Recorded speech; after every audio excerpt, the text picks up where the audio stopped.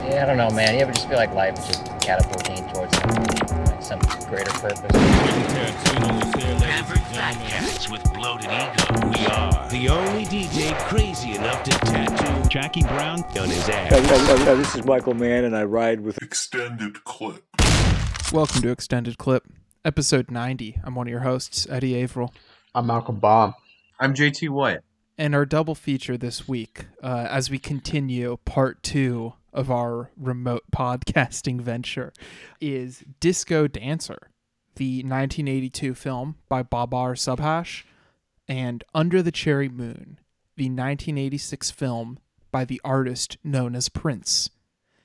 JT, why was it these two double features? I remember last week you said something about shaking your fat ass in the club, and that's all I could really, remember. Well, I freaking love the 80s, and it's a great time for dance music.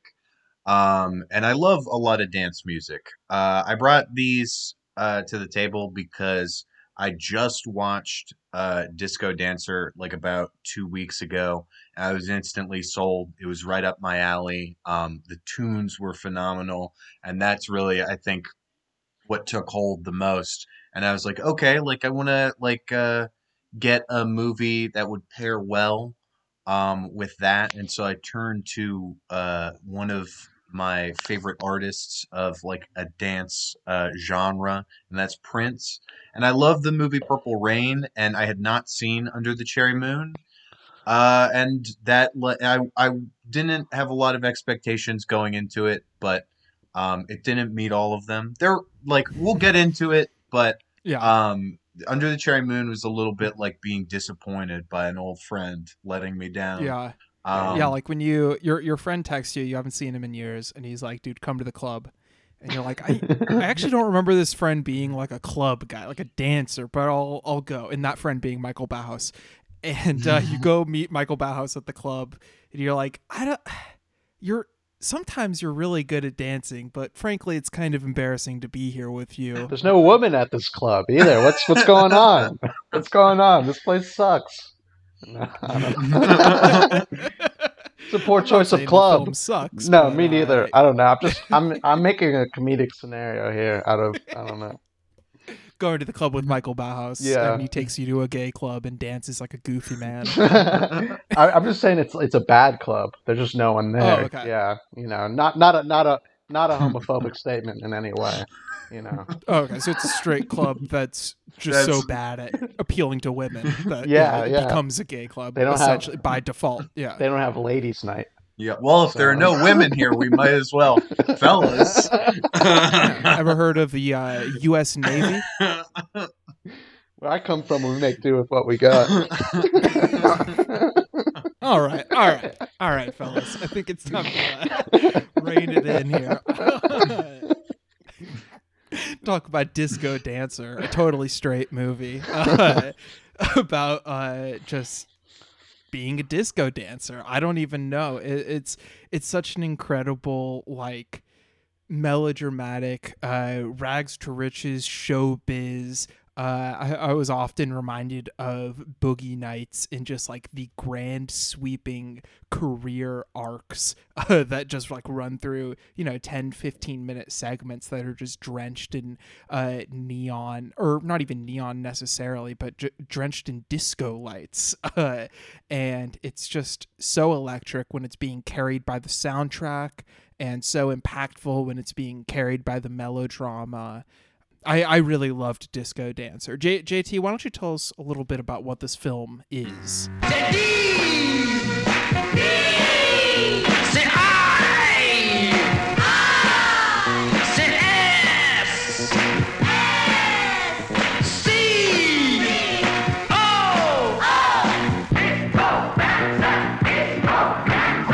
Yeah, so you follow our lead actor, Mitan Chakrabarti, who plays like a small, like a poor young lad who lives with his mom. His dad is gone, and he just freaking loves to get down and dance.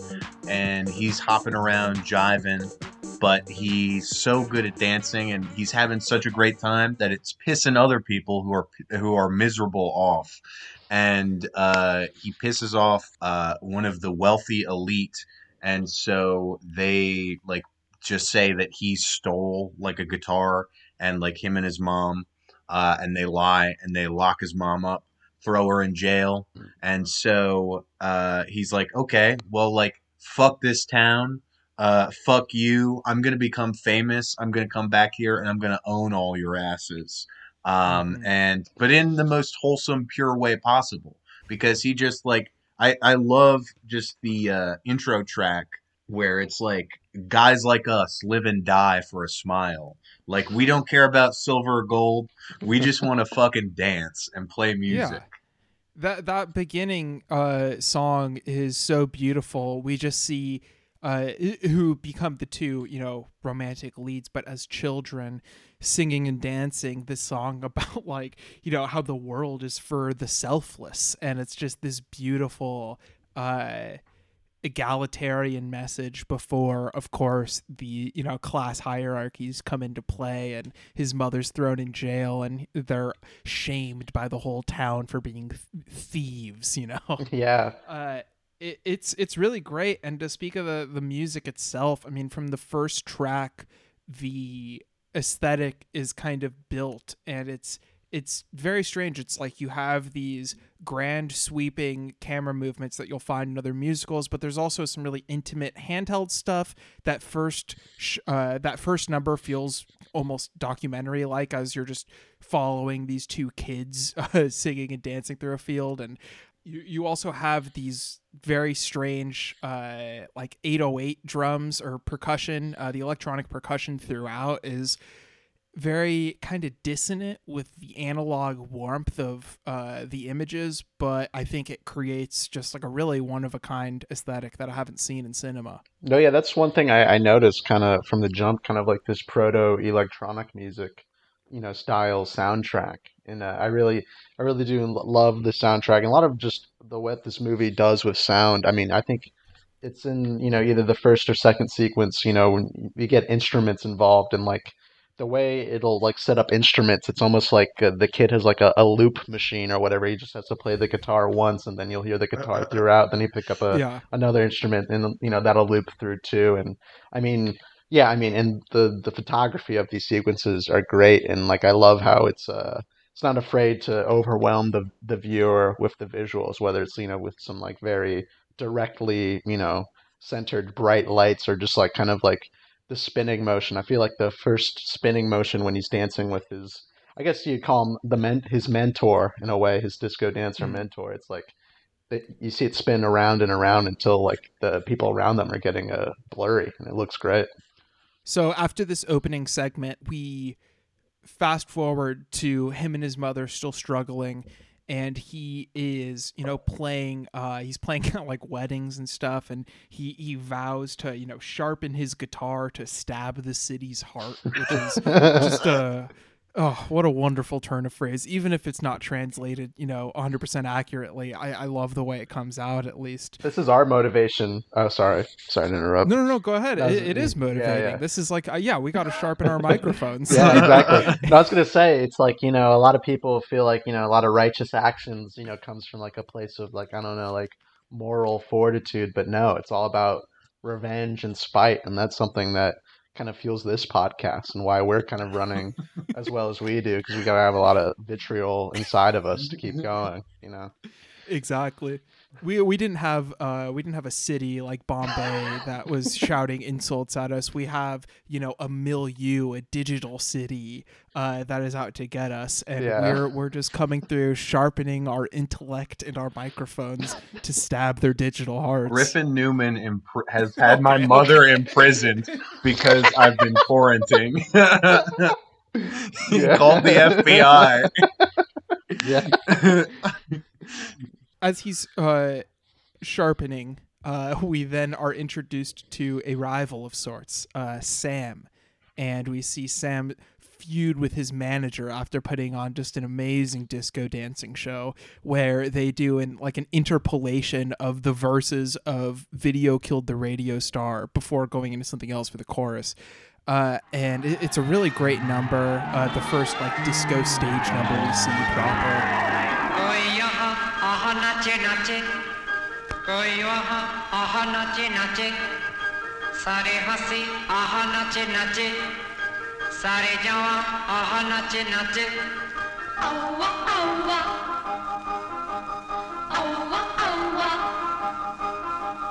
And then this manager gets fed up, and just another thread of spite and revenge starts as he dumps Sam and is like, I'm just going to find anyone from one of these fucking towns, and I'm going to make them into the number one disco star. And that is where the fate, the stars align for our protagonist there. I just love how, I think this movie, nails all of the melodrama like that. Like, Sam, just, in his room, making out with the guy's daughter. And just I didn't realize that was the manager's daughter. Just just being now. An absolute prick to the manager David Brown, and just all of the big plot points move so fast like that, but are so explosive and huge. I love the pace that this keeps up. Where you were saying earlier, Eddie, it covers so much ground in its runtime, and I like that. It keeps it going and knows you're here for the dancing sequences, and just makes it stops and goes real long there, and you just luxuriate in that. I was going to say, and it does a good job of building off of its melodramatic sequences to enhance the dramatics of the dance sequences, and it's all in a good communication with each other, these scenes, like a good movie should. Yeah, no, exactly, because I was thinking about Boogie Nights earlier, and these both actually have pretty similar run times, but the structures are so different, obviously. Boogie Nights following the, Scorsese rise and fall study of a milieu as well. This being more of a traditional rising action type thing as he's, becoming the number one disco star. Even though there is also that, fall from grace, of course, but the way that how you were describing the melodrama feeds into those musical scenes, it's a really great way to keep the pace of this film moving too, because for every dramatic turning point, you have a pretty lengthy disco scene, whether it's right before or right after or both. And I think the lengthy melodramatic scenes being bookended by lengthy disco scenes is just so perfect for the roller coaster that this film is. And for keeping that going for 2.5 hours or so. I think this one isn't even quite 2.5 hours. It's 2 hours, 20 minutes. Yeah. But I know a lot of people are turned off by the sheer length of a lot of Indian cinema. And, I understand. I've been there. And I'm obviously far from any kind of knowledgeable cinephile on Indian cinema. But you just got to go in knowing that yeah, these movies are long, but they know how to pace them. They make them long for a reason, No, yeah, exactly. And I feel like what you said, with these movies usually traditionally being longer, they know how to work within that framework. But also just looking at movies at large, I feel there's certain run times, and of course, and I still am, but love a short movie, love a 60, 70-minute movie, but it's a lot of these movies, when they're longer, they just have a chance to work things out in just better ways. So I'm becoming more of a fan of the longer runtime too, and kind of maybe much like this podcast, not too much of a fan of the median runtime anymore. 110 minutes, not exactly sounding that appealing anymore. But I don't know. We also have not discussed the fighting that takes place in this movie. There's also a fight every 20 minutes or so. And the fight scenes are all really great. There's one where Jimmy is beat up by this gang of snapping guys. Oh, that fucking rules. Yeah, they because they kind of have that, I guess West Side Story kind of snapping pace to it, but they also kind of just slow it down too. And I kind of like how when that, because that fight kind of has a medium period where it's just kind of them just kind of fucking kicking Jimmy around and whatever. And then I kind of like how he just again, I guess, possessed by pure, spite, just finds something within him that just makes him a premier fighter. Once he's at this like peak of stardom, basically the intermission break comes where he performs at a party for like the mayor's daughter, and he finds himself face to face with the man who 18 years earlier arrested his mother in that first scene, and he like refuses to shake his hand. And really, this could be the end of a certain type of movie of just like integrity, kind of like he fulfills that arc of avengement and integrity. But of course, the post intermission fare is well worth it. Oh, well, I like how it pairs up the forces of antagonism there, where it's like throughout, like you get Sam like in the pen there, like Jimmy spiting the man who wronged him. It's like so many people are like conspiring. It's like he's such a likable guy. It's hard to build forces that hate him, but it makes sense that like they would be characters equally driven by revenge and hate. Yeah. And kind of after the intermission is kind of when like a lot of, I don't know, like, because you kind of have like this rise and like you said, like him like refusing to shake that man's hand seems like a big moment. But then like the games kind of really begin, and then everyone kind of starts conspiring. Like the man is like, we got to find a way to get rid of this guy, and then Jimmy's going into overdrive. It's a whole different side of this movie. There is now a plot on the life of Jimmy. They've even like hired a guy from England, a bald guy who wears sunglasses, an assassin who is fucking awesome. No, I was going to say that's a proto Statham, kind of moment, kind of willing Statham Absolutely. into existence with that character. I was almost going to say that's like the much more generous read than I had, because even though I loved it, it almost felt like the obligatory white guy in a lot of like Hong Kong action movies that's in there for a scene but like dragged out for like a whole character's worth. But he does kind of have a Stathamian quality to him. He kind of sticks around enough to where you get to know him a little bit more than you think you might have. So he rigs the electric guitar that Jimmy's going to play to electrocute him. And Jimmy's mother hears about this. She tries to intervene. And in front of a crowd awaiting his performance, Jimmy's mom grabs the guitar and electrocutes herself to death.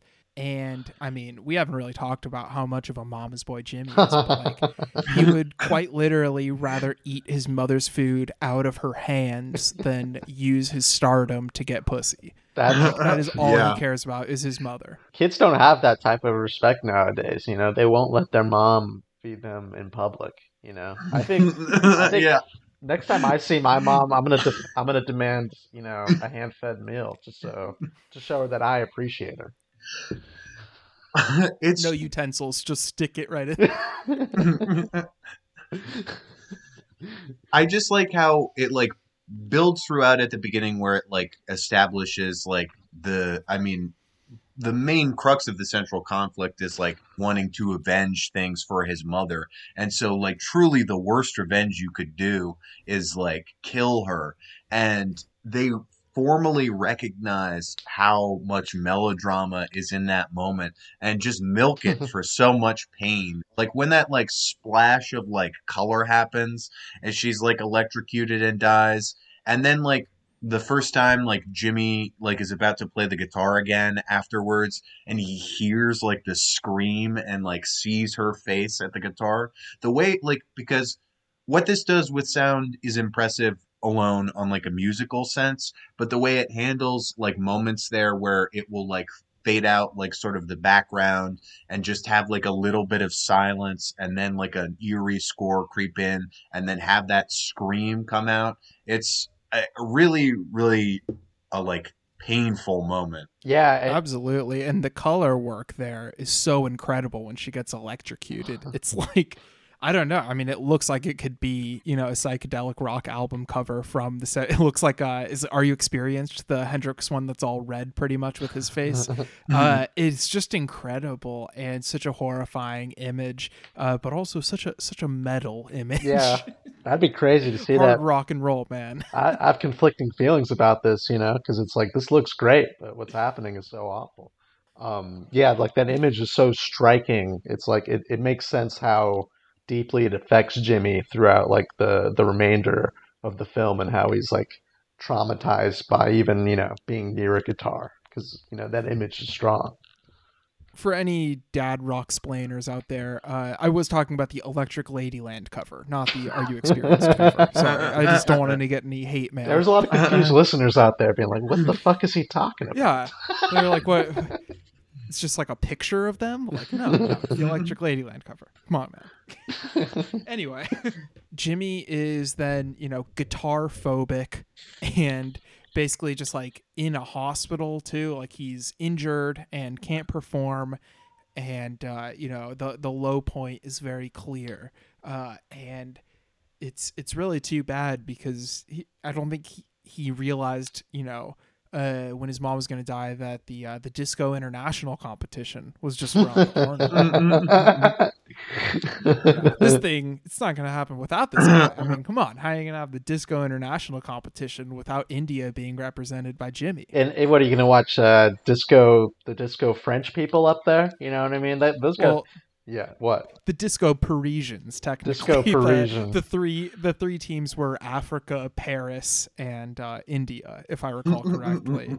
Yeah. Very, and it's just like classic 80s movie kind of thing. Like it reminded me of the movie Heavenly Bodies, which I'm a huge fan of, where there's just these kind of indiscreet competitions that are just like so non-existent in real life, but such a great excuse for cinematic excess. Yeah. And this is just the perfect excuse for cinematic excess. And all of the disco performances, the sets feel so like expressive but low budget too, because they're all within the realm of like an auditorium hall, like it can't go outside of that. You can't have the crazy exterior sets for a musical number in this. They're all confined. So it just goes so crazy with the lighting, the montage, and the camera movement to make up for the confinement of space. No, true. And like sometimes I feel like during like certain sequences, there'll be kind of like a longer take two that kind of like gives it like a quality of like, yeah, it is like it is almost kind of like watching talent show footage in a way, but it's like it's more expressive and lively than that, and like that just has a certain endearment to it in itself. And the performances themselves, yeah. I mean, we haven't really talked about it, but so fucking good, obviously. Yeah. The dissonance of the soundtrack and the actual performance, is something you just have to kind of reckon with right away when you see a guy hitting a bongo and you hear those 808s. But like once you kind of grapple with that, there's so much beauty to be found in that. And there's so much greatness with just like 5 dudes with guitars, just using a guitar as a prop, but like so wonderfully for a dance sequence, and I love disco, man. I'm throwing away my rock and roll records, and I'm ready to say I love disco. Yeah, not to get into the rock conversation too heavily, but watching a movie like this, it's kind of hard to see. It's like, why did people hate disco so much? You know what I mean? It's kind of like what you're saying, JT. It's like it seems like the people who can't dance, disco dance. It seems like they get a little bit jealous when they see Jimmy dancing out there. So. Hey, I enjoy both genres of music, so I have no problem with either. So I don't get the controversy there. Yeah, I mean, to like, I don't want to give the short shrift to all the other dancers that appear because there are so many great numbers with a lot of people in them, but Jimmy's individual skill, obviously they do a great job of showcasing it's not just manager David Brown that makes him a star. He is like this unique disco talent, and it's a thrill to watch him dance up there. Yeah, he's a great disco dancer. Some dance moves that are just like so baffling, but like really cool and interesting. Like there are ones that like seem low effort that like even I can do, where he's like writhing on like the ground there for a little bit, like sort of shaking. It's like, it's crazy. There's so much like, I mean, we've talked about the spectacle of all the formal elements, but just like what he is able to do with his performance while like just seeming like effortlessly charming as well is really impressive. And then like taking like um after he goes through like the tragedy that we've like talked about, and sort of starts to bounce back from that at the end and like sings his way back into it. You can like I think there's like a subtle difference there in like his performance and like the music itself where it's like sort of taking in the somber like quality of life and death, and that like all you can do is dance and have a good time. Like just live it like people will die, yes, but you have to disco dance. No, that scene's crazy when his old mentor shows up and sings that old song we were talking about in the beginning. Guys like us, will do it for a smile, and yeah, it kind of helps with his inspiration to where he sings through it, and like yeah, even his girlfriend has a dance sequence at the beginning to try to encourage him. Like the way that big climactic scene is built up, they really juice it up with emotions, and it really got me. Yeah. There's like 3 numbers leading up to it, just convincing him to do the last number. Like that's it's so awesome. The one that his girlfriend does, "Come on, Jimmy," is so good because it's so repetitive, but like the camera just looking at Jimmy's facial expressions with all of these crazy expressive disco lights going on behind it, but he is just like giving kind of the same expression that he gave when he was getting beaten up. And just like that really somber, like vengeful look, but like also just trying to process everything while the crowd at the Disco International competition is just going apeshit for this new song, "Come On, Jimmy," that she's making up on the spot. Jimmy, Jimmy, acha, acha, acha. Jimmy, Jimmy, acha, acha, acha. Acha re mere sath, ye jagi jagi raat, pukare tujhe sun, sunna de wahi dhun. Jimmy, Jimmy, acha, acha, acha. And it's a beautiful moment. I really loved it. So then there's the reprise of the introduction song, and then the kind of final revenge scene where Jimmy, he disposes of the bad guy. Well, they like kill Jimmy's mentor too there. Yeah. Like that, like at the end of that sequence, because that's like something that like I forgot from the first time I had watched this, where I was like, I didn't like that's a really bleak moment there. Like Yeah. you get another death there at the end. Yeah. And I like I don't know, something like initial like that original song and then the reprisal of that like really get to the core of why I like the spirit of this movie. It's like so full of life and like happiness and just like dancing being a good way to have a good time, and like counteracting that with like the real death and like sadness of the world makes that feel very impactful and not like a hokey or corny message, just like I don't know, really simple. Any final thoughts on this one, Malcolm, before we wrap it up? Give it a bullet rating? Yeah, no, yeah, I agree, JT. I mean, yeah, the spirit of this movie is great because I like how Jimmy, originally he's talking like, in the beginning he's like, I'm gonna get the whole city. The whole city's gonna pay for this, and then he comes to the city, he sees the people struggling in the city, and he happily becomes a figure for it, and it's kind of what you're saying, like it is fueled by spite, but he finds a way to channel that spite into something positive, and then find a way through his craft to truly deal with his emotions. He transcends. It's something that we all hope to do.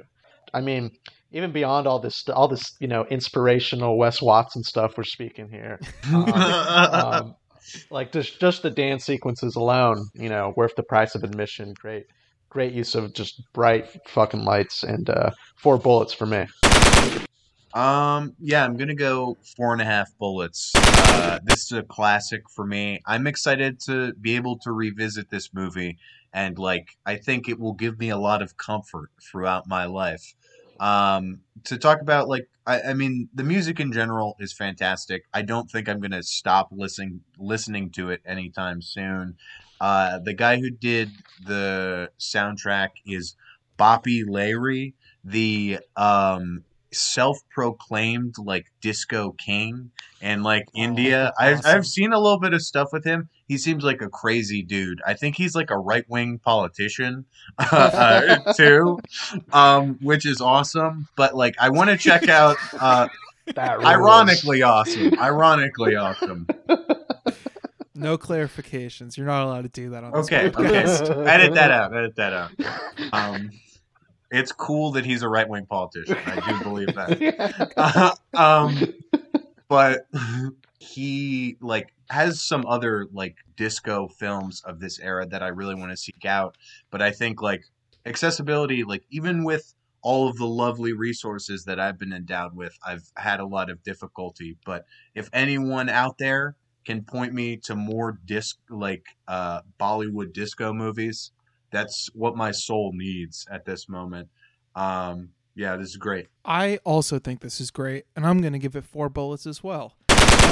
There's just so much going on in this movie. The whole thread that you mentioned, Malcolm, about how he felt about the city and then seeing how the people were living once he had money, is just like, you could just pull at that thread and do, a class analysis of the movie that I'm not equipped to do because I don't understand or I don't know about, Indian politics and the class hierarchy, which seems distinguished from ours, but obviously just as vital to their cinema. And I don't know. There's just like, I can't wait to watch it again, frankly. There's so many scenes and like moments that I just like want to watch again. Reopen the discotheques, man. That's what I'm saying, man. Yeah. Governor Newsom. Can't bring that joy away from us. We'll be right back on Extended Clip.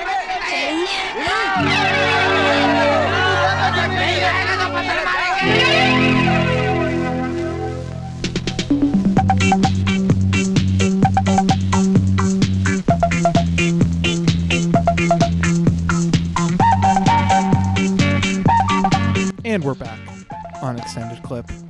It's not Malcolm in the Middle yet. You know what it is? It's the Patreon corner.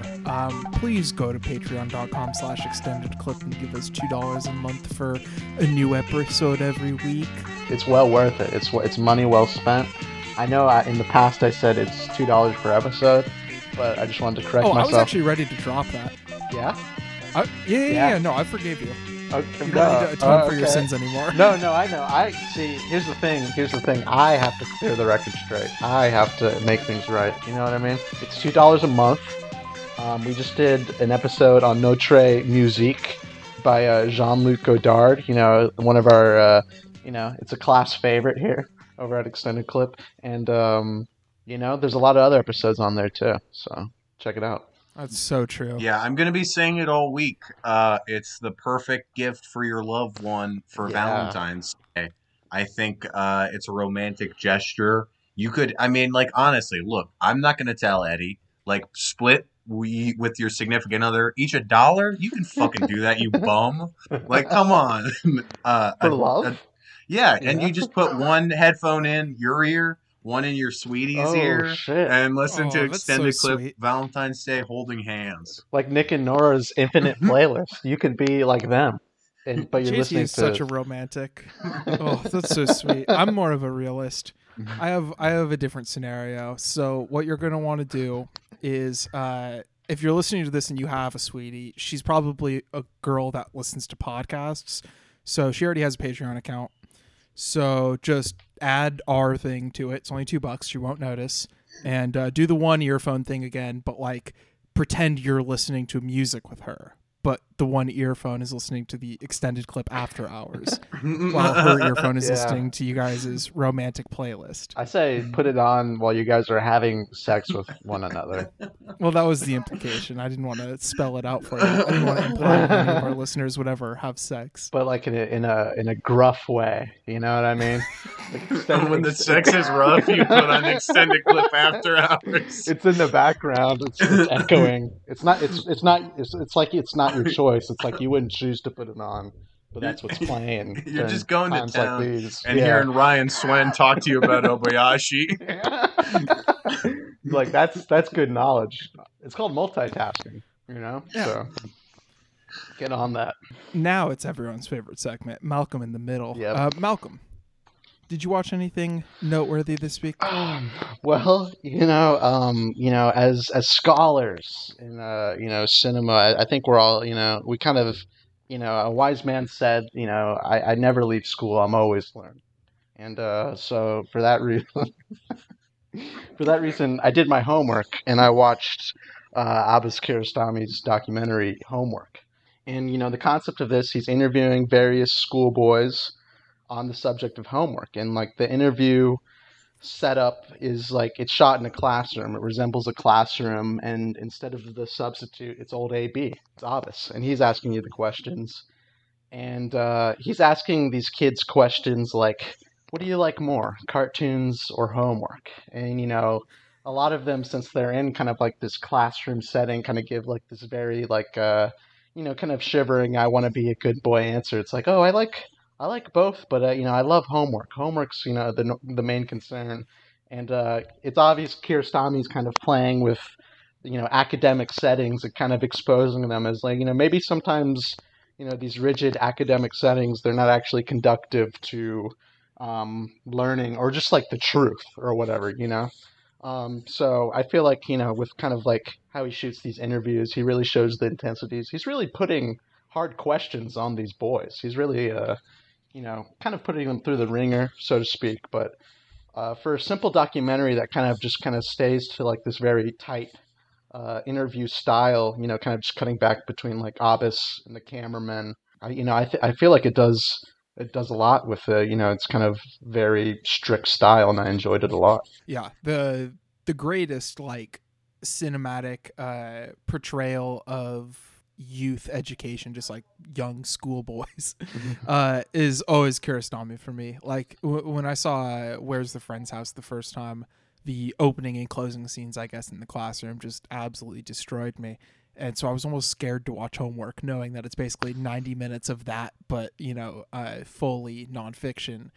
And it is like really depressing too. Yeah. Just like the way he approaches the almost authoritarian rule of this classroom with such like a candid approach is so great, because I don't know, his filmmaking form is so playful and so all over the place in terms of just like his thinking through cinema, that it totally contradicts like the extremely rigid educational style. Yeah, and it a lot of it gets down to like parents trying to help their kids, and they don't understand the homework, and they get frustrated at them. And I do love this impassioned interview by just a concerned father who has a very clear-headed view of things, kind of laying it out how kind of like how homework is tearing families apart. So yeah, in the end, anti-homework movie. Don't do your homework. Absolutely. JT, did you watch anything? Yeah, like right before we got together to record, I watched a John Ford movie, a very, very old one. One of his earliest that's still like found. It's 1917's Bucking Broadway. I downloaded a lot of Ford recently, and I'm trying to make my way through his work from the very beginning now. And I really haven't seen that much of his like silent stuff. And I was really taken aback like how developed his style was, and like his like fixations were even from the beginning. Like there's obviously like very great like deep focus photography where you have like beautiful vistas and like ranch hands like working on them. It's like a Western about a guy named Cheyenne Harry, who is a lowly ranch hand, and he's in love with the ranch owner's wife, or I mean not wife, daughter, and he's like getting ready to like propose to her, and that's all going fine and dandy. He's built her a small simple house that they can live in, but that all goes afoul when she's taken away by a slick man from the big city and then he sort of goes off and like tries to win her back and all that jazz. But it's really great in the sense that like there are like very intimate moments that I feel like that's one of the best things about Ford's work. Much like Eastwood, he is a guy who knows like what little details are just like everyday poetry. And there's one part in an early scene where Harry is letting the ranch owner know that he proposed to his daughter, and they're getting hitched. And there's like a close-up shot of him like just like fidgeting like his foot back and forth that I just think like it's a simple, beautiful little gesture, and I like how Ford was interested in that from the very beginning. And then also just like the central conflict of like modernity versus the past again is present with like the rich big city guy rolls up in a car to this ranch, and it just feels like it feels like two different time periods just like really butting heads aggressively. It's pretty good. I would highly recommend it, and I'm like really excited now to see like what of the Ford silence will stand among his best work.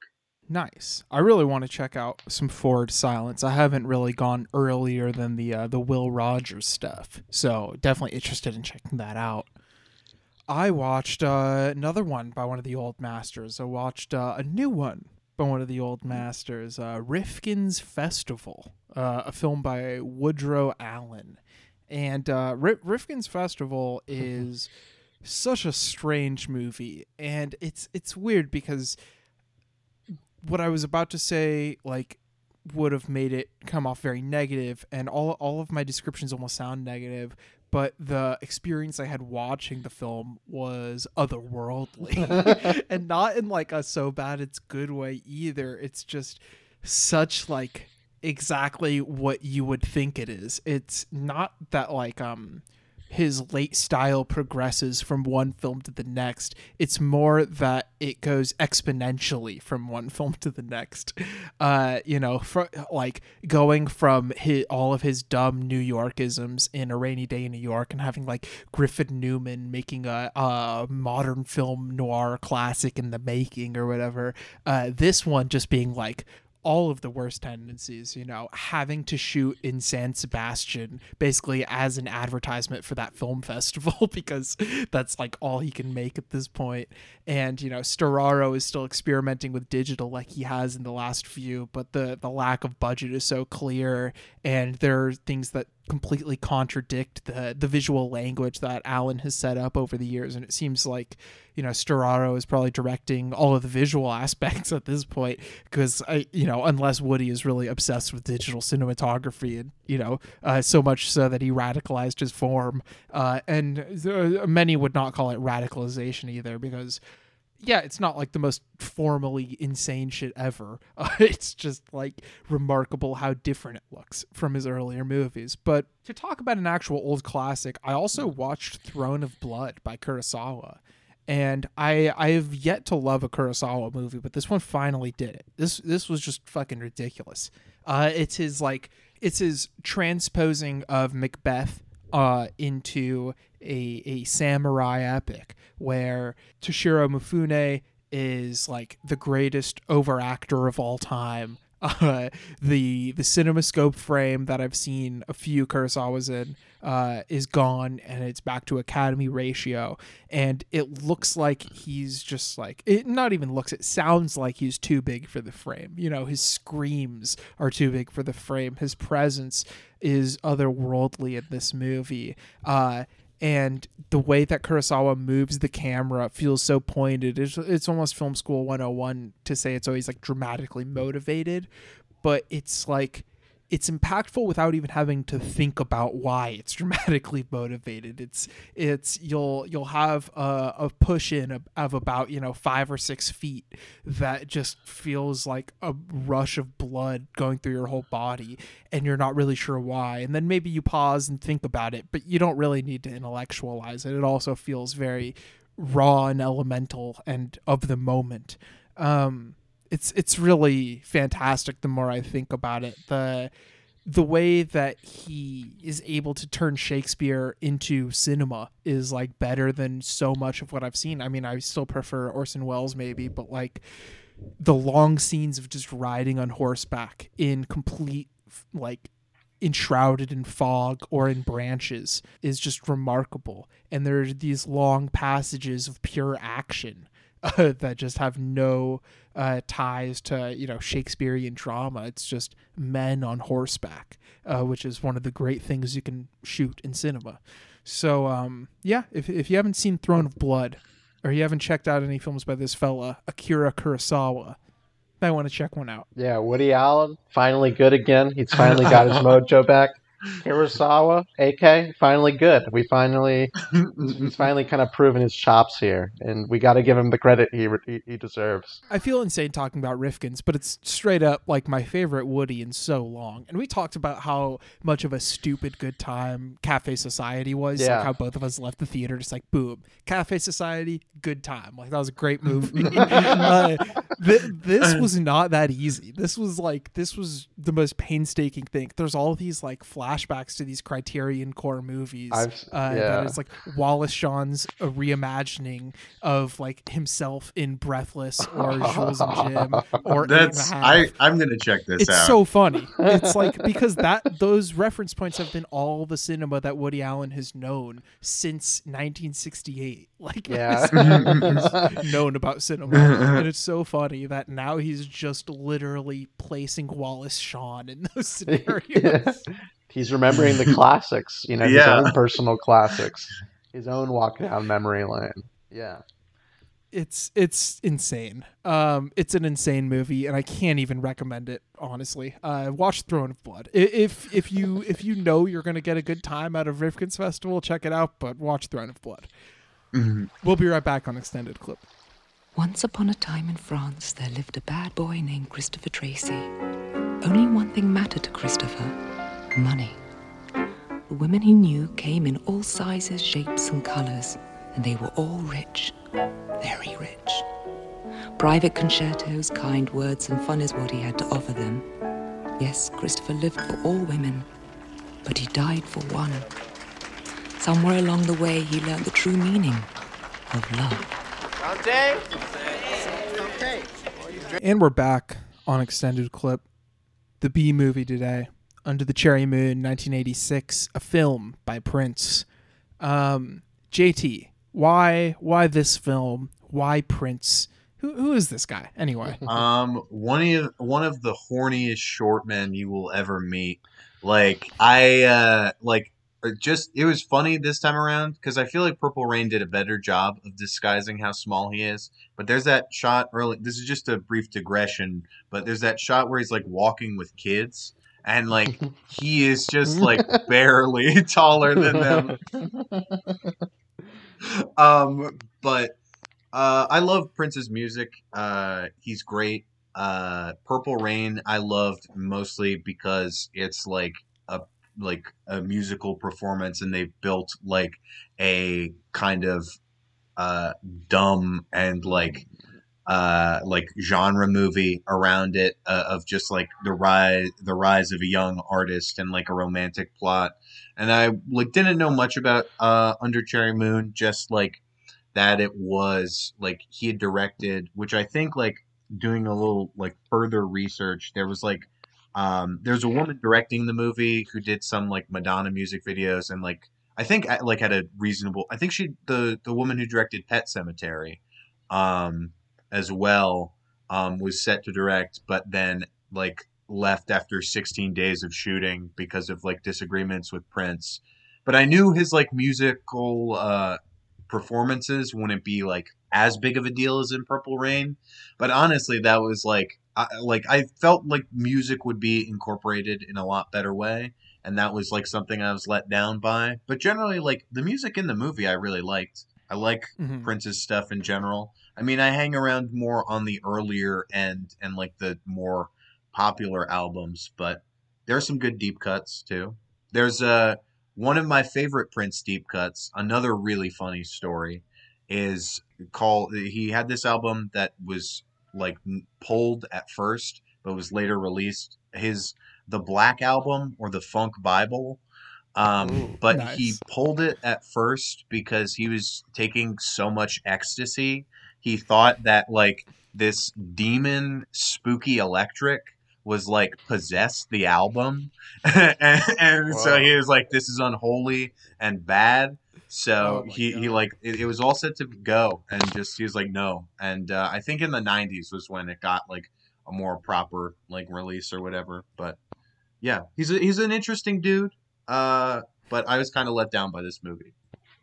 Yeah, Malcolm, are you a Prince head? Yeah, no, yeah. I am a Prince head, and I feel like, I might be a fake fan, because what do you call it? I kind of got into him after he passed, but I really delved into a lot of his albums, and like JT said, I do like the early work, and like just thinking about his music, like one of the great qualities I like about Prince is like he'll have like one song per album usually that's just like a crazy dirty story or whatever, or like I think of Yeah.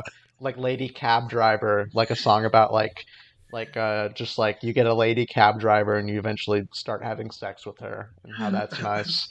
And or And sister there's like a whole production company of adult films that's based their entire enterprise on that song. Yeah, exactly. He's sparking the imaginations of a lot of people. I mean, you want to talk about porn industry? What about on I think the album Dirty Mind, where he talks about having sex with his sister or making out with her? I don't know. There's a song basically dedicated to incest with his sister on Dirty Mind, which is actually that's probably my favorite Prince album. And I've never seen the Purple Rain movie, unfortunately. So kind of coming into this, I didn't really know what to expect. And like I think like you said, JT, I was expecting maybe more musical sequences. I was expecting to see him sing or whatever. And I feel like this movie does have a lot of like kind of like maybe some of the kind of like strange quirks in Prince's music that could be seen also in Prince's music. Like there's some strange Yeah. elements to this movie, but I think a lot of the time it just kind of bores me. But it is like a kind of a strange mix of a lot of things that I like, even outside of Prince's music, just like in terms of I don't know, formal choices and all that stuff. There's a lot of good stuff there, but it never quite comes together for me. Yeah, I really wanted to, and I've seen some people on like that I follow on Letterbox have really reclaimed this because this one, was a big hit at the Razzies. People hated this movie for it being like really self-indulgent about like Prince, and like what I really wanted to go into this like that I would be like, oh, this is probably something that's actually really good because the critics are fucking idiots. But like I really agree with your sentiment where it does a lot of like interesting things, and I think like the notion of it being sort of like this kind of like sort of an old Hollywood movie Yeah. type at points is neat, but it's like very boring. Yeah, unfortunately, I do agree. The film is so interesting stylistically. It also is very inconsistent, but I generally like that. I feel like so I'm not Yeah. sure what it is that puts me off of the grab bag here, because you have Michael Bauhaus, one of the great cinematographers of all time, really, and you have him pulling off some just ridiculous maneuvers at times, let alone some of these compositions that are gorgeous in Nice, really taking advantage of the landscape. But you have that shot in the cafe where it's just a 360-degree pan, but really it turns into a 720-degree pan because he pans around twice. And you just like, I don't know, just seeing the, I guess, hustle and bustle of the restaurant. Of course, every space of the frame looks different the second time around. And of course, it's played as a dramatic entrance for one character, Mary.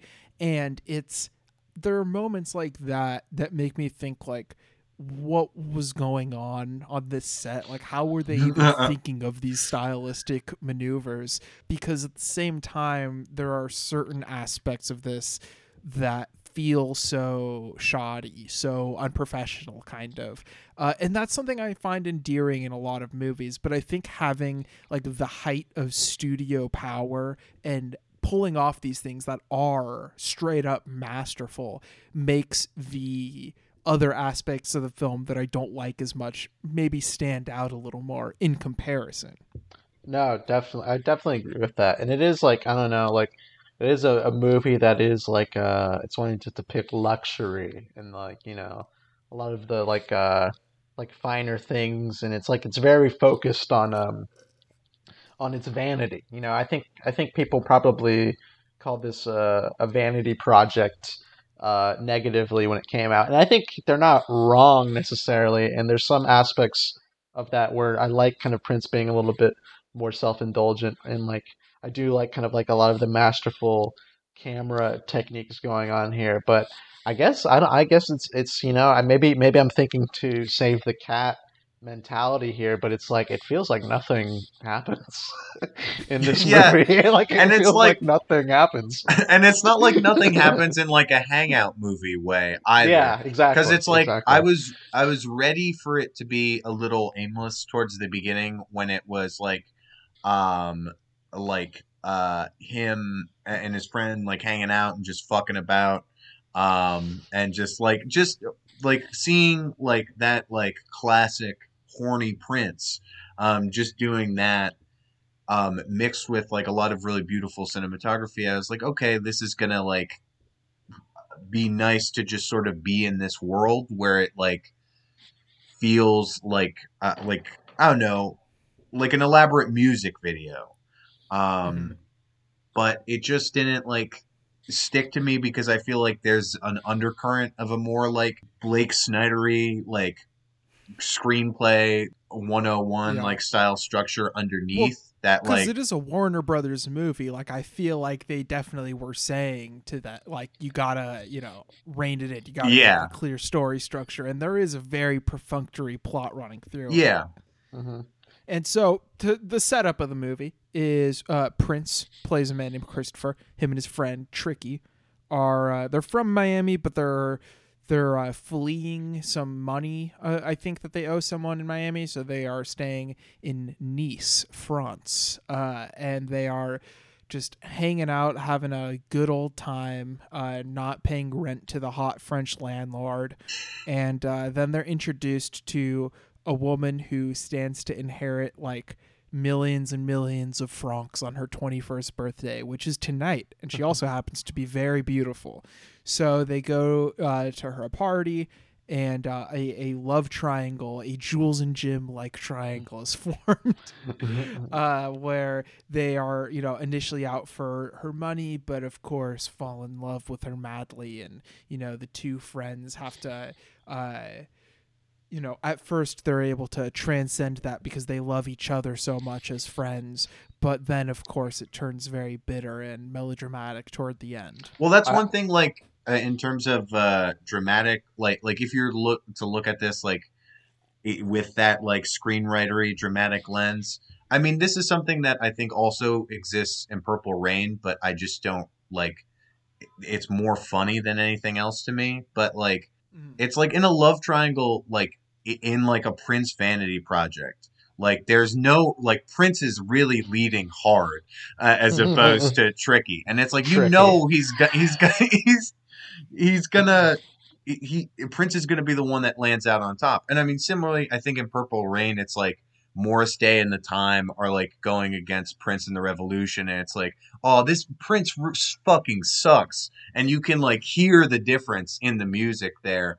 But like with this, it's just something that like I think is part of the reason why there is like some energy taken out of it, because if it like were to go a more plotty route, I think their confrontation and like conflict would have to be more present to like make it Yeah, interesting. yeah, exactly. Because I think like the scenes where it does tease out more like plotty stuff and more details are frankly just so boring. Like Mary's family, all of that stuff, especially when Prince isn't even on screen. Yeah. I mean, come on, it's a real what's it called situation? Fuck, I know who you're. Poochie? from The Is Simpsons. it Poochie? Yeah. Real Poochie situation. No, yeah, that poor Tricky. I know girls usually love a guy named Tricky. That's usually indicative of positive qualities. But poor Tricky never had a chance, up against old Prince. And I think maybe it just skimmed through my mind, but I don't know if we mentioned that Prince's his profession is a gigolo when this starts, but he's you know what I mean? Not the traditional image of a gigolo. He's the type of gigolo that feeds the streets. He's passing out, dollar bills to kids and stuff like that. I thought that was an interesting, Prince always comes out on top, like type scenario. I like that. I like I'm a sucker for that. I think that there's Yeah. definitely that continues a thread from Purple Rain, which I think is interesting. Of Yeah. Prince plays sort of a down on his luck kid who's sort of pseudo working class, and I like Yeah. that Prince is carrying that aspect out of his image as well. And the little continuations from Purple Rain there, I think are neat because Tricky is also a supporting character who's the right hand man to the villain in Purple Rain, and I like that carryover. Building the Prince universe. Yeah. He was trying to get something off the ground before people really real. I mean, people were saying I don't know, a lot of those early 2010s Marvel films were kind of just boring and useless. Even the brain dead Marvel fans will tell you that. Prince never really got his chance to really spread his wings. Get a Tricky spin-off movie, all that type of stuff.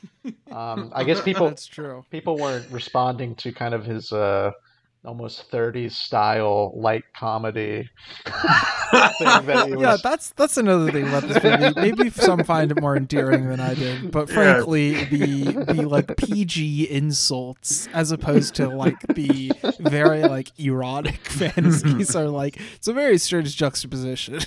No, it is I was, because there's a great scene actually towards the back end of the movie where Prince is telling the Mary, I think she's saying he's looking at her. It's why don't you take a photograph? And he's like, I want more.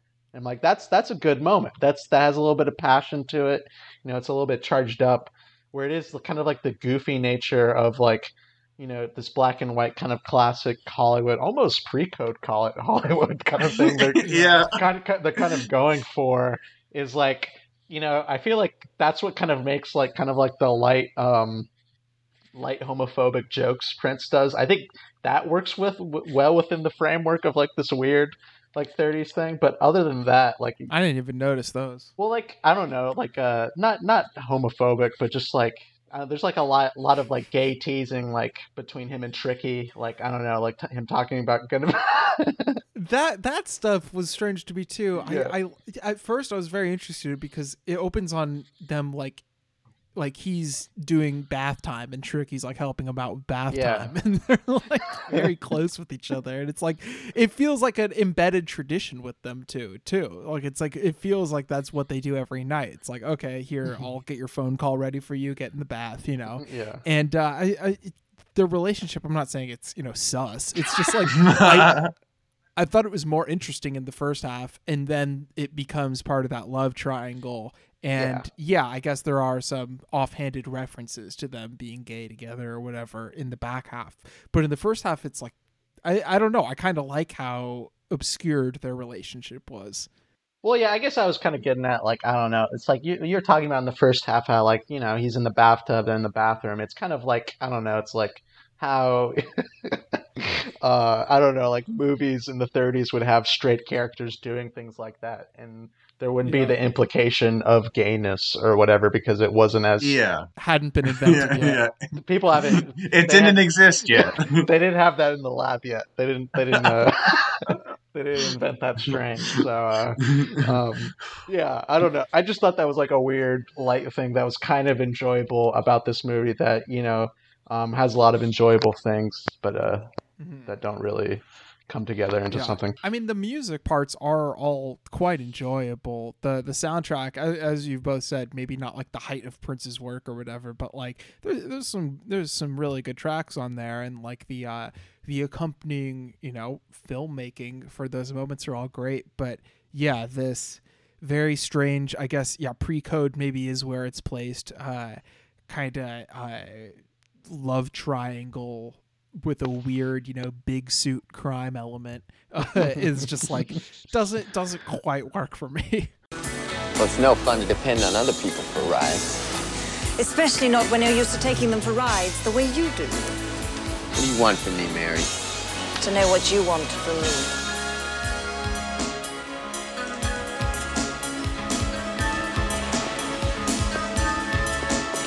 I want to take you on a trip to the moon.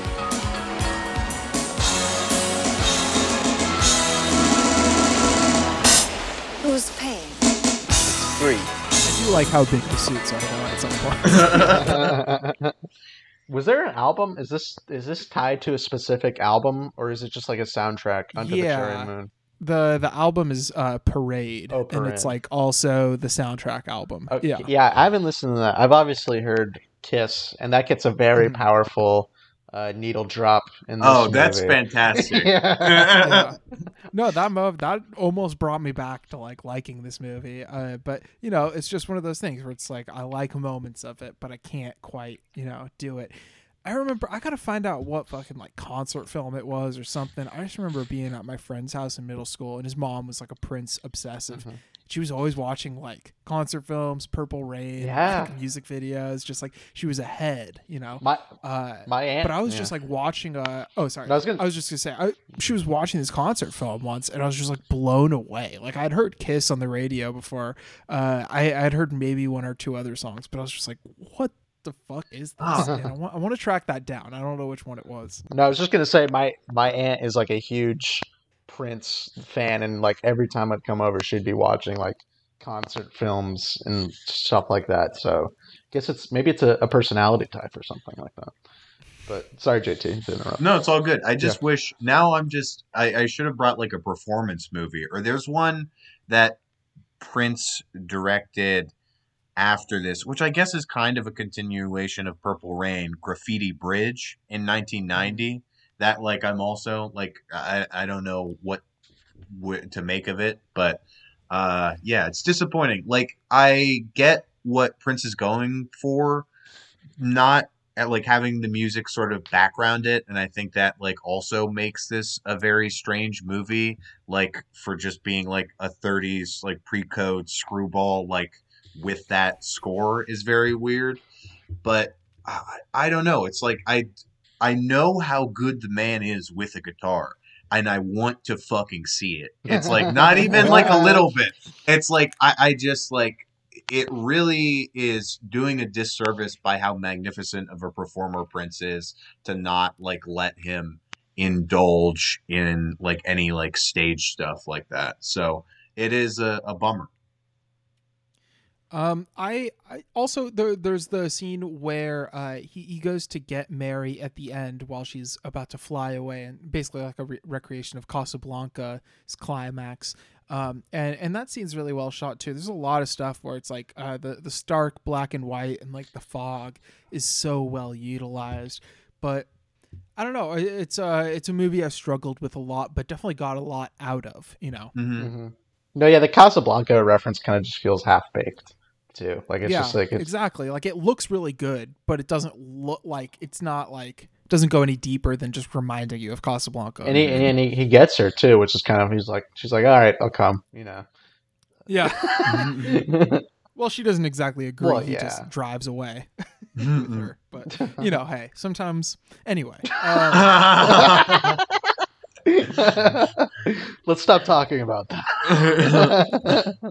I'm just gonna give this 3 bullets. I was on the like edge of like 2.5, a gentleman's 2.5, of course, and 3. But it's like this is a really weird movie, and I admire it some for that. I mean, while like I was looking at my phone a lot during parts that just like were like a little aimless. Like it's going for a lot and is like a unique way for Prince to spend the studio's money and like the charm of his character, and to like see his quirks emerge through filmmaking is fun.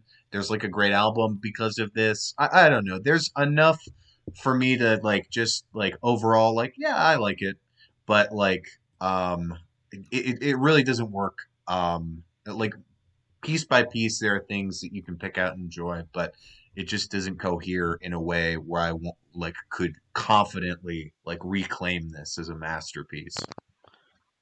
Yeah, I wanna go, we all want to reclaim something. We all want to, every time there's a movie, it looks like the critics are wrong. We want to get in there. We want to get the good meat off the bones before everyone picks at it and it's just, a fucking carcass again. But I'm not quite there with this movie, although I didn't hate it. And I haven't listened to Parade yet, but if that album's good, then this movie's worth it. You know what I mean? I'm glad whatever, this movie did to inspire Prince to make another good album. That would be worth it alone.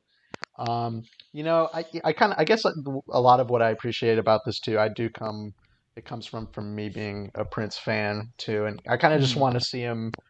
I want to explore his work. I want him, to have, I haven't seen Purple Rain yet, so that seems like his classic, right? So I want to see his classic. I want to see his flop. I want to see, his sleeper B-side. So, this kind of helps paint that full picture. But for the movie itself, 2.5 bullets. But Eddie, what about you? I'm gonna make you guys do like Led Zeppelin song remains the same one of these days. Damn, Mr. Rock over here. I like rock music.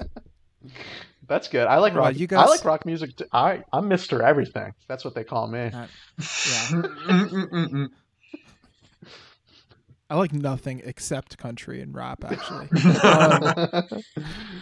I really struggle with this movie because there are admirable things that we've talked about, of course, but the simple truth of it is that I found it pretty unpleasant for the most part. It, like, most of my enjoyment was like from a distance, even when I was really admiring the cinematography or the soundtrack. It was hard for me to negotiate that with my overall feelings of like where the core of the movie was heading, kind of. And I feel bad giving it this score because like it was wrongfully hated on by critics. It shouldn't have been a Razzie movie. That's stupid. I disagree with those people. And people who hate on it for being a vanity project, hell, I could use more vanity. But I'm going to go 2 bullets on this one. I didn't quite like this one. I didn't hate it or anything like that. But if I'm being honest with myself, I got to just shoot Prince twice, even though he's already dead. Follow your heart. Yeah, and hell, I might give Purple Rain a 5. You'll never find out though. Damn, you'll never know. We don't use sites. We don't use sites like that let us indicate our movie ratings. So.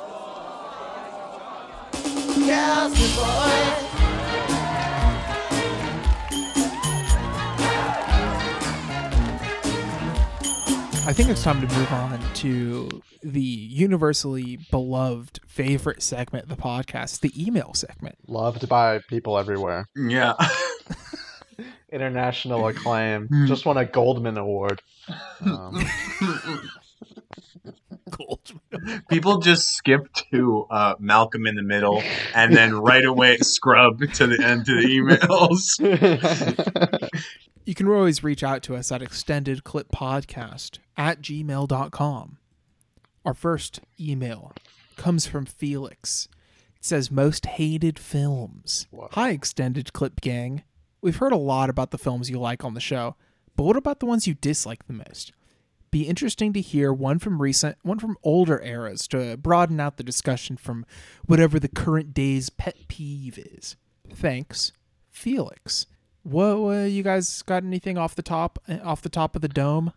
Yeah.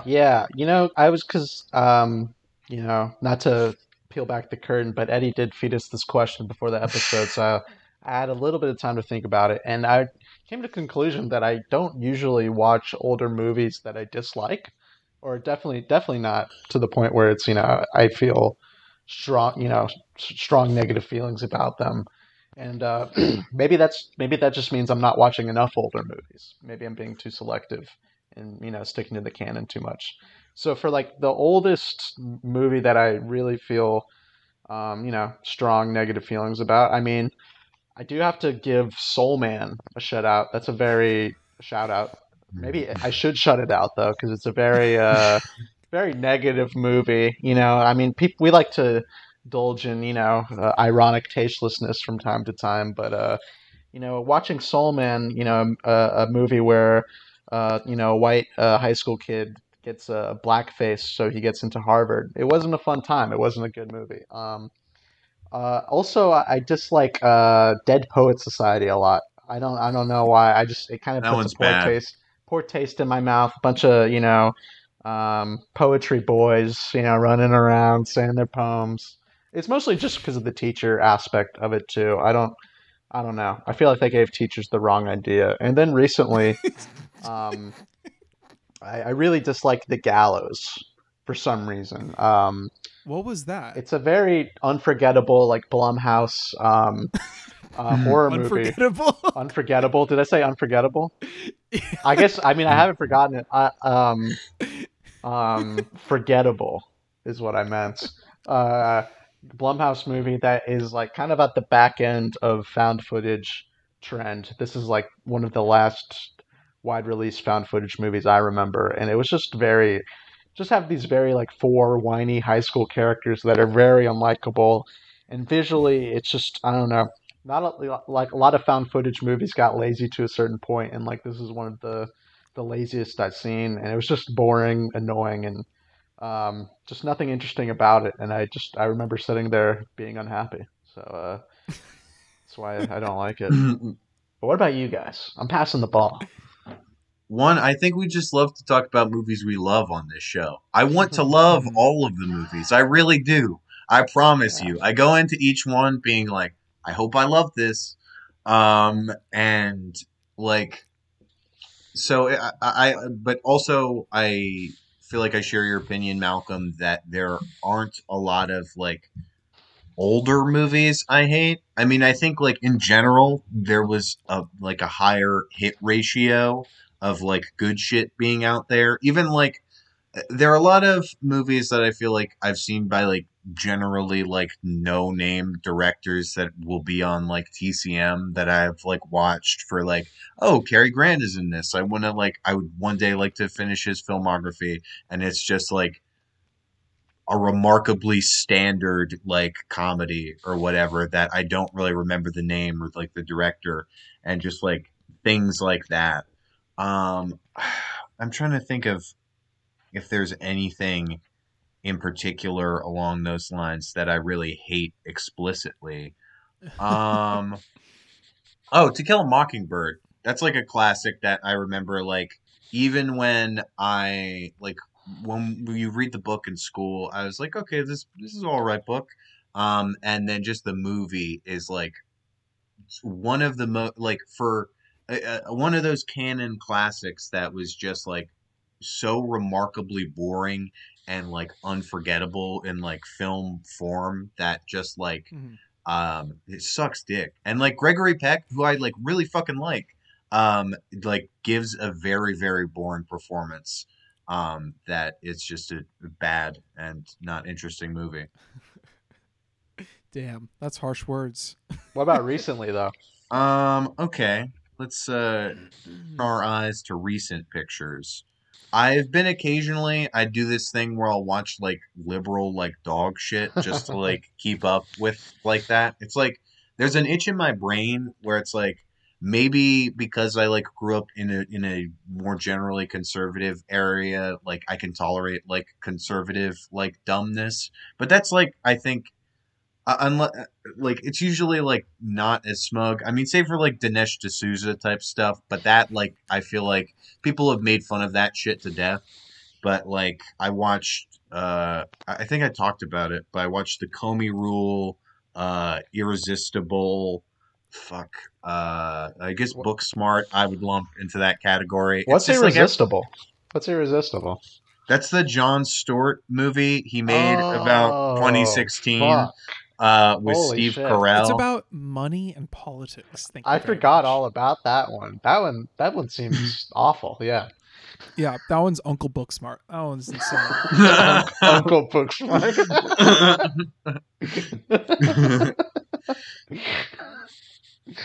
I also don't really dislike old movies. I hate to say it.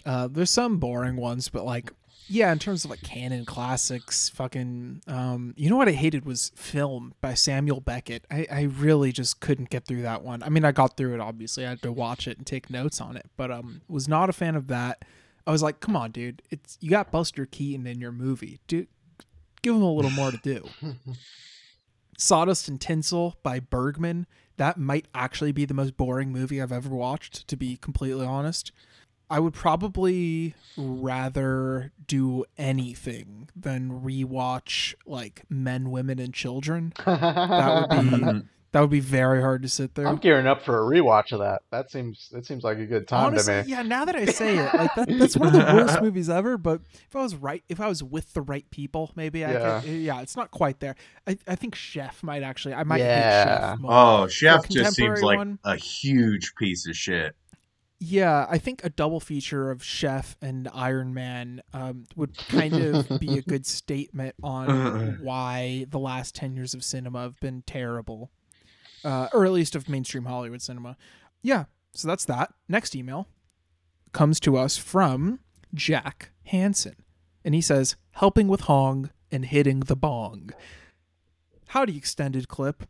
I wanted to start by saying that I love the pod and wanted to thank you three for excellent film recommendations. You guys really delivered with some great episodes in 2020, and I'm pumped to see what you have in store for the rest of 2021. I figured since you guys do a double feature each week, I'd go ahead and pitch a double hitter and ask about two major filmmakers from South Korea. First up is Hong Sang-soo. What entries from Hong's career would you recommend as a good starting points into his filmography? I've only seen Right Now, Wrong Then, and would like to check out some more of his films. I know that you three are big fans. So what would you recommend for guys like me who want to dive deeper into the works of Hong Sang-soo? The second question I want to ask is about Oscar winner Bong Joon-ho. It's been about a year since you won that Oscar Gold, but I think it's important we focus on the real prestigious honor of being under the crosshairs of the extended clip scope. How do you three feel about hitting up the Bong? I recently finished his filmography, so I'd love to hear your thoughts. I have a good feeling that Eddie may have a quality take on Okja. Thanks for the great content. Keep up the great work. Jack. Well, that was a mouthful. Nice long email. That's nice. That's some good Yeah, content for us. I appreciate the good sentiments. Structure. He said what he was going to say, and then he said it. Damn. Direct to the people. All right, I'm gonna jump off the base. I'm gonna go first. For the Hong, all right. Immediately, what came to mind, I feel like The Day He Arrives. That's where I started, and I felt that was a good place. And then I think this is my thinking. The Day He Arrives, then on the occasion of remembering the Turning Gate, 1-2 punch. I feel like that'd be a good way to get. That's a good Hong intro. That's powerful. That is a powerful 1-2 punch. I would say that is an approach, and that is like a classic flow chart. You know, you could take either route, which one you want to go. I think you got to sample both the earlier works and the stuff from 2010 onward. So I would say The Day He Arrives is a really great entryway, unless you want to further investigate his relationship with Kim Min-hee. Then I would say check out one of the other recent ones, maybe The Day After. Save on the Beach. Save that one. Just save it. It's a masterpiece. Just save it. Early work. On the occasion of remembering the Turning Gate is an absolute classic. And so is Tale of Cinema. And so is Virgin Strip Bear by Her Bachelor. Virgin Strip Bear, very harsh. Yeah. Very depressing film. Out of all the Hongs, I feel like that was the one I found the least accessible. And I liked it. But yeah. It's the least pleasant. Yeah. That's for sure. I mean, the title doesn't lie. Damn. Yeah, I mean, I was basically going to say, I feel like I've seen less Hong than the both of you, but I need to I just like parsing his filmography out. He's one of those guys that's so fantastic that I like to savor the filmography. Some guys, I'm just scarfing it down. I want it all now, but Hong, every now and then is a treat. But I was gonna say The Day He Arrives and Tale of Cinema because like while my like knowledge of both his later and earlier work is limited, I feel like that's like a good representation of it and both amazing movies. I agree.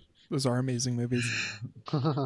In terms of Bong Joon-ho, maybe you've heard me disparage Parasite on this show. Maybe you've heard me disparage Okja on the show. I think Okja is garbage. I think it has one really great set piece though, but like it's a terrible movie, but that set piece is enough to let you know that Bong is a real deal filmmaker. And it's the big chase through the city. And it's, I just really remember hating Okja. I thought Memories of Murder was quite good. And Parasite also showed flashes of like stylistic brilliance. I think he's like a really, really strong filmmaker. I just don't think let me rephrase that actually. I think he's a really, really strong director and maybe not a complete filmmaker. Damn. But I think he's a really, really strong director. Yeah, I might be the wrong person to ask this question because I think I've only seen Parasite, and I enjoyed Parasite, well enough. I thought it was all right. I had a few issues with it, but like you said, just to compare it, of course they got the Oscar, shit like that. Compared to a lot of Oscar fare, I thought it was definitely, you could see Bong Joon-ho is definitely on another level than a lot of those It's easily people. the best Oscar winner since Green Book. Definitely. I think we're all in agreement there. Yeah, that's all I got to say. Snowpiercer, I think I watched it when it came out, and I don't remember it. JT, what's your Bong Joon-ho opinion?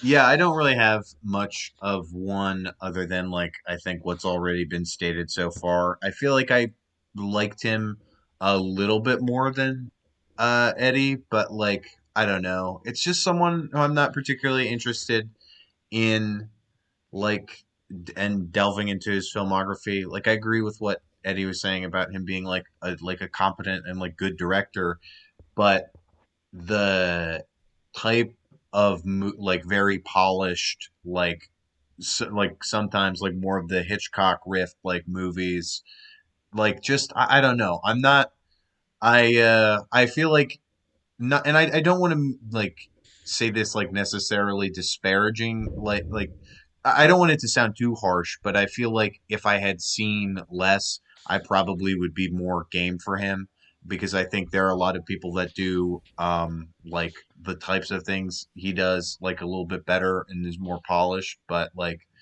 I don't know. I'm just I like it, but I'm not like gonna go a little too further without any. When you had seen less. Oh, do you mean like earlier in your cinematic journey? Yeah, that's what I into mean. him? Like Okay. I think he's That makes someone sense, that sure. it's like a director where it's like easy to tell their style and like easy to feel that out. for sure. And I think like there are a lot of directors now that I probably like I'm a little bit more forgiving for because I have that like sentimental attachment with them where it's like if I like got into Bong like right out the gate, I would have eaten all of his stuff up. But just now I don't know. It's good, but there are better things out there. Mm-hmm. There are better things out there. Like That's what Hong. keeps us going. Yeah, the two Korean filmmakers. I mean, he brought it to the table. We're gonna go there. He also called it a double hitter of a question, which, for the baseball fans out there, sometimes they actually play two games in one day. Yeah, double hitter. I think it's called double header. It's true. But I think he said double hitter. That's true. That's true. Wait, let me see. Did he? Yeah, he did. He said pitch a double hitter. Well, I'm sorry, Jack. That's just not how baseball works. Yeah, You could play a double header. If you're I think there were some legends who pitched both ends of a double header, but a double hitter. Huh. What would that even entail? I haven't heard of that before. Sorry to dissect. Sorry, I don't mean to go in on our listeners. Why don't you watch a little bit less movies and a little bit more baseball? How about that? Next week on the show, we are going to be joined by a friend once again. Hessa is going to be joining us. You may know her on Twitter at ZeroSuitCamus to talk about 2 films about Italian fascism. Salò, or The 120 Days of Sodom, and The Night Porter.